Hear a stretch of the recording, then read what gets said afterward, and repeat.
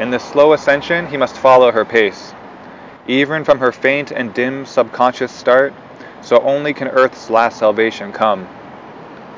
For so only could he know the obscure cause of all that holds us back and baffles God in the jail delivery of the imprisoned soul.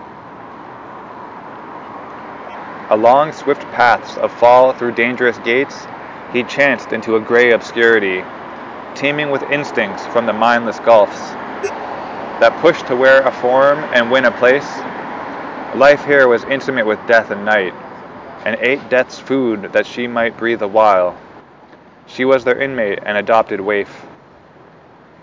Accepting subconscience, in dumb darkness's reign, a sojourner, she hoped not any more.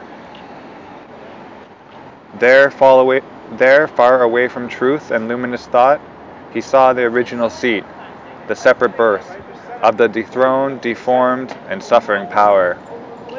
An unhappy face of falsity made true, a contradiction of our divine birth.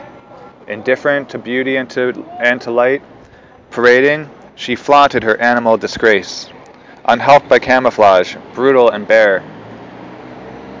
An authentic image recognized and signed of her outcast force, exiled from heaven and hope, fallen, glorying in the vileness of her state, the grovel of a strength once half divine, the graceless squalor of her beast desires, the staring visage of her ignorance, and the naked body of her poverty. Here first crawled out from her cabin of mud, where she had lain inconscient, rigid, mute. Its narrowness and torpor held her still. A darkness clung to her uneffaced by light.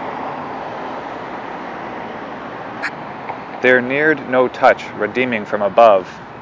The upward look was alien to her sight. Forgotten the fearless godhead of her walk, renounced was the glory and felicity. The adventure in the dangerous fields of time, hardly she availed, wallowing, to bear and live.